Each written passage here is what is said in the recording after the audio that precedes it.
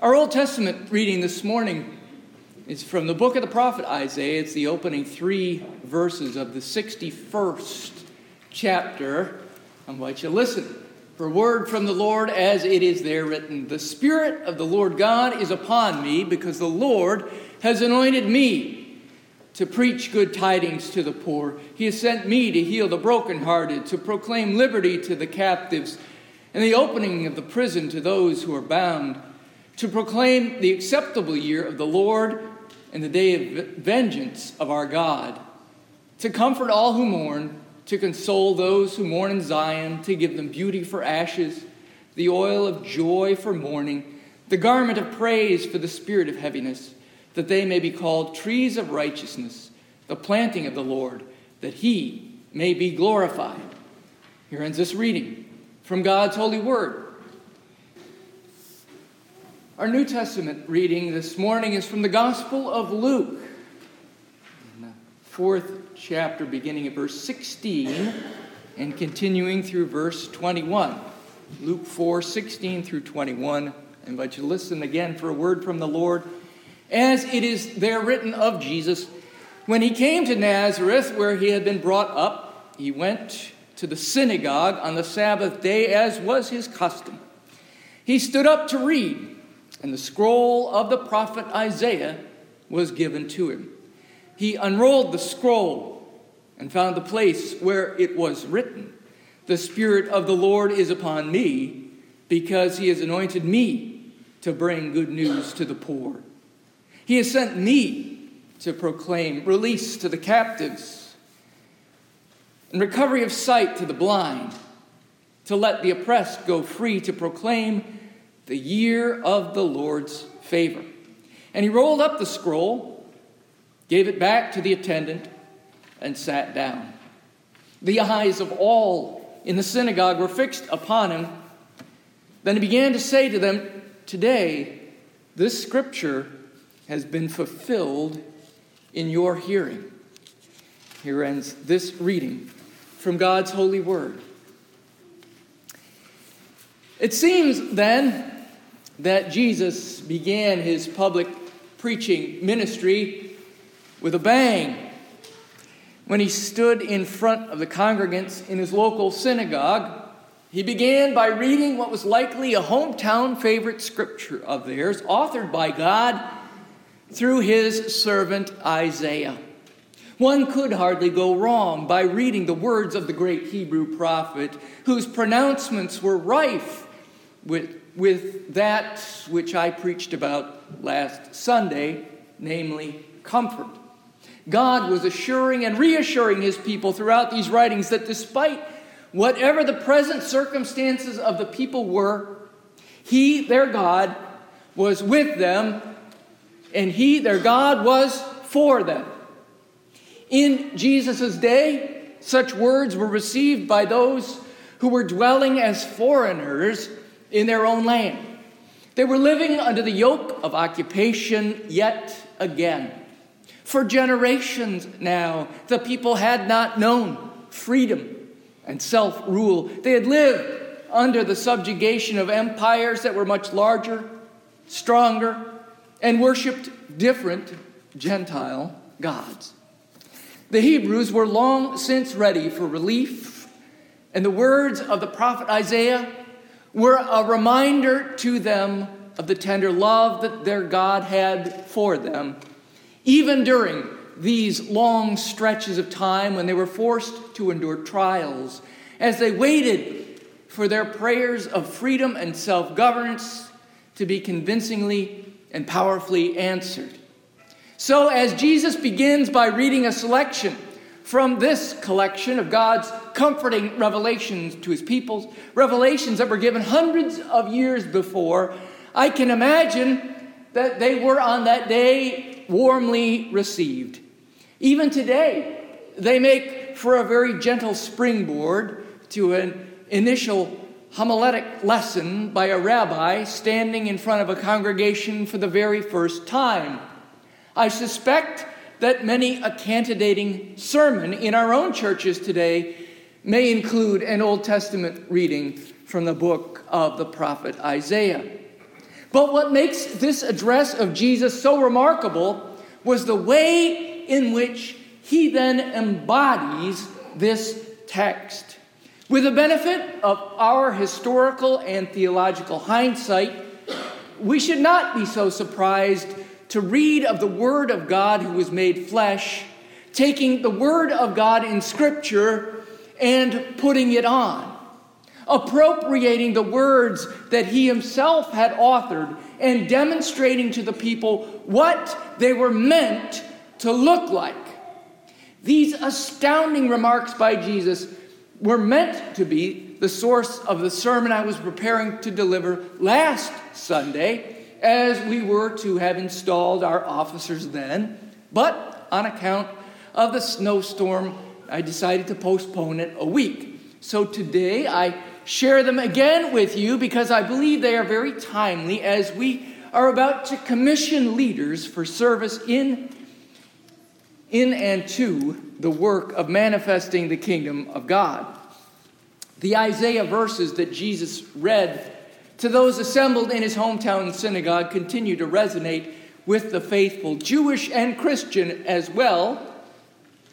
They continue to serve as a reminder that Christ's Spirit, the Spirit of God, is at work in and among this world, that, as they say, God is not done with us yet. An important part of that ongoing redemptive work, which the Holy Spirit is authoring, is now being done on earth by the body of Christ, whom the Lord spoke into being as he commissioned the disciples to become apostles and to continue the teaching and serving ministries he had inaugurated when he walked and ate and prayed among them. And these are precisely the same works we are preparing to celebrate continuing in this historic sanctuary in this humble little place. We are attesting that the deacons and the elders that have been duly elected by you, the members of this congregation, led by the discerning power of the Holy Spirit, will undertake to lead us in the incredible, holy work of making the invisible a bit more visible, of participating in the fulfillment of God's faithful promises to the world and to we, his people. That is pretty important and pretty amazing stuff. While they have previously been anointed, so to speak, by the church, they are being commissioned today for new terms as officers in this congregation, and among other things, they will be expected to do just those sorts of things Jesus read about from Isaiah, to bring good news to the poor, to proclaim release to the captives and recovery of sight to the blind, to let the oppressed go free, and to proclaim the year of the Lord's favor. As Jesus was reading these same words, however, he concluded with an improvisation that hadn't been there in the Isaiah text, a claim that Jesus alone was capable of uttering in truth. And that astounding message has been, is, and will be at the center of the Christian gospel and the good news that you and I are called to live into, and that the leaders of the church are responsible for celebrating and for demonstrating. That message is this, that Jesus is who he says he is, the great I am, and that through him all these works of redemption are taking place. We can and we should be in the business of bringing the good news, as this translation renders the Lucan text's Greek. The single word in the original text that requires 4 English words to convey it is from the root euangelion. Literally, it's to evangelize. Until it was used in this context, however, the term had always before meant the sort of royal proclamation that had been delivered by the heralds of the king as an announcement, perhaps of a coronation, or in relation to the signing into law of this or that grand edict. For the gospel authors and editors, though, the phrase took on a different and more profound meaning, turning the good news of the royal court and transforming it into the great news of the King of Kings and Lord of Lords. Jesus proclaimed that he had the sole, final, and ultimate authority to do these things that he rattled off in the Isaiah text truly and perfectly. And that is the reality that we testify to as we now proclaim Jesus. The release of the captives, the recovery of sight to the blind, the freeing of the oppressed, all this he did, though it may not have been readily apparent at the time. Slavery, after all, continued on long after Jesus' earthly ministry, and oppression and blindness and a whole host of other physical, social, and societal ills continue to this day. But what does not continue is our captivity to an even more pernicious and prolonged captor. From that, Jesus has freed us. He has freed us from an enemy that so many even today refuse to acknowledge exists or believe to be simply too strong to be contended with. But confront and overcome Jesus has. And for that we are eternally free, and we ought to be just as eternally grateful.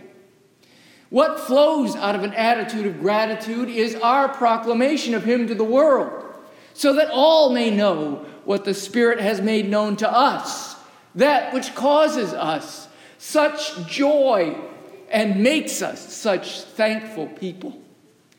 Proclaiming the one who proclaimed these truths in the 4th chapter of the Gospel according to Luke is top priority for Christians and for those to whom they are sent.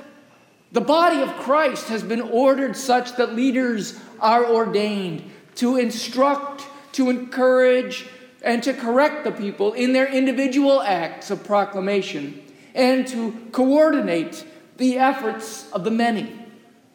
This calling has been, I think, made more challenging for all of us in this pandemic era. I certainly don't want to use a disease of the physical body as cover for a disease of apathy within our spiritual bodies, but I do think that if we weren't doing our duty of proclamation all that well before COVID, it has been made even more difficult since. One of the reasons is that our contact with other people has been reduced. Even if an individual has chosen not to change a single thing about his or her own routine as a result, defying every order, mandate, and rule established and enforced by the local, state, and federal authorities, they still would have had less personal contact with folks than they would have had 3 years ago, because so many others have changed their social habits.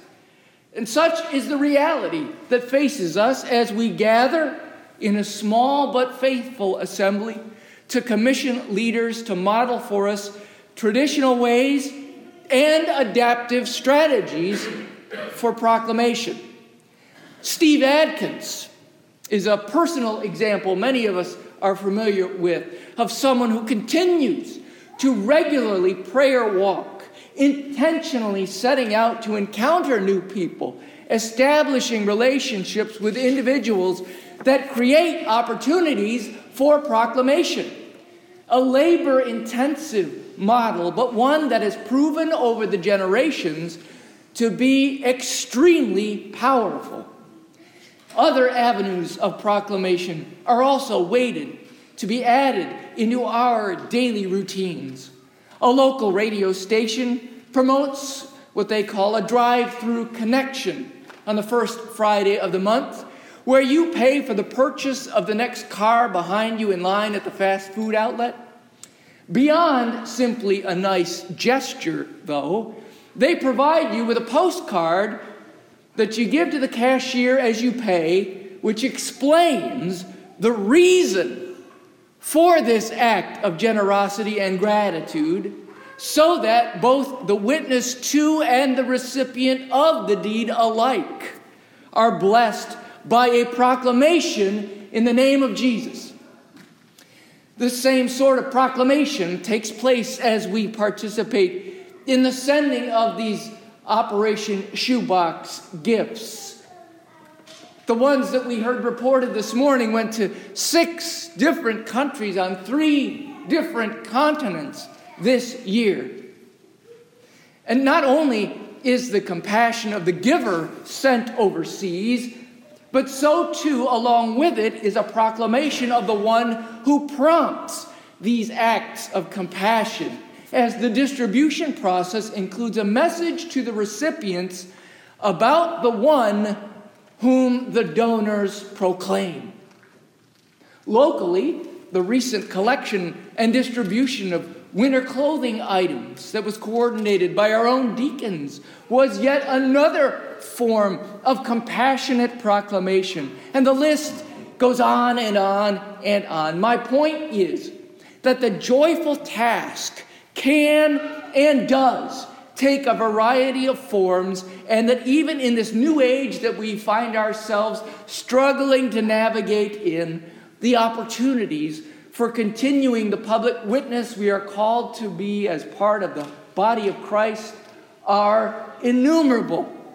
So as we this day install folks to active service as elders and deacons in this congregation, we celebrate the gifts with which they have been endowed and the movement of the Holy Spirit within them, which has prompted them to seek to serve us in this way. We pray with and for them that they will help us to explore and to extend our individual and corporate evangelistic efforts, that our proclamation of the one who proclaimed himself to be restorer and redeemer of this world and all who are in it might continue to be at the very heart and center of our life together as a community of faith. And for that, we may truly say, thanks be to God and amen.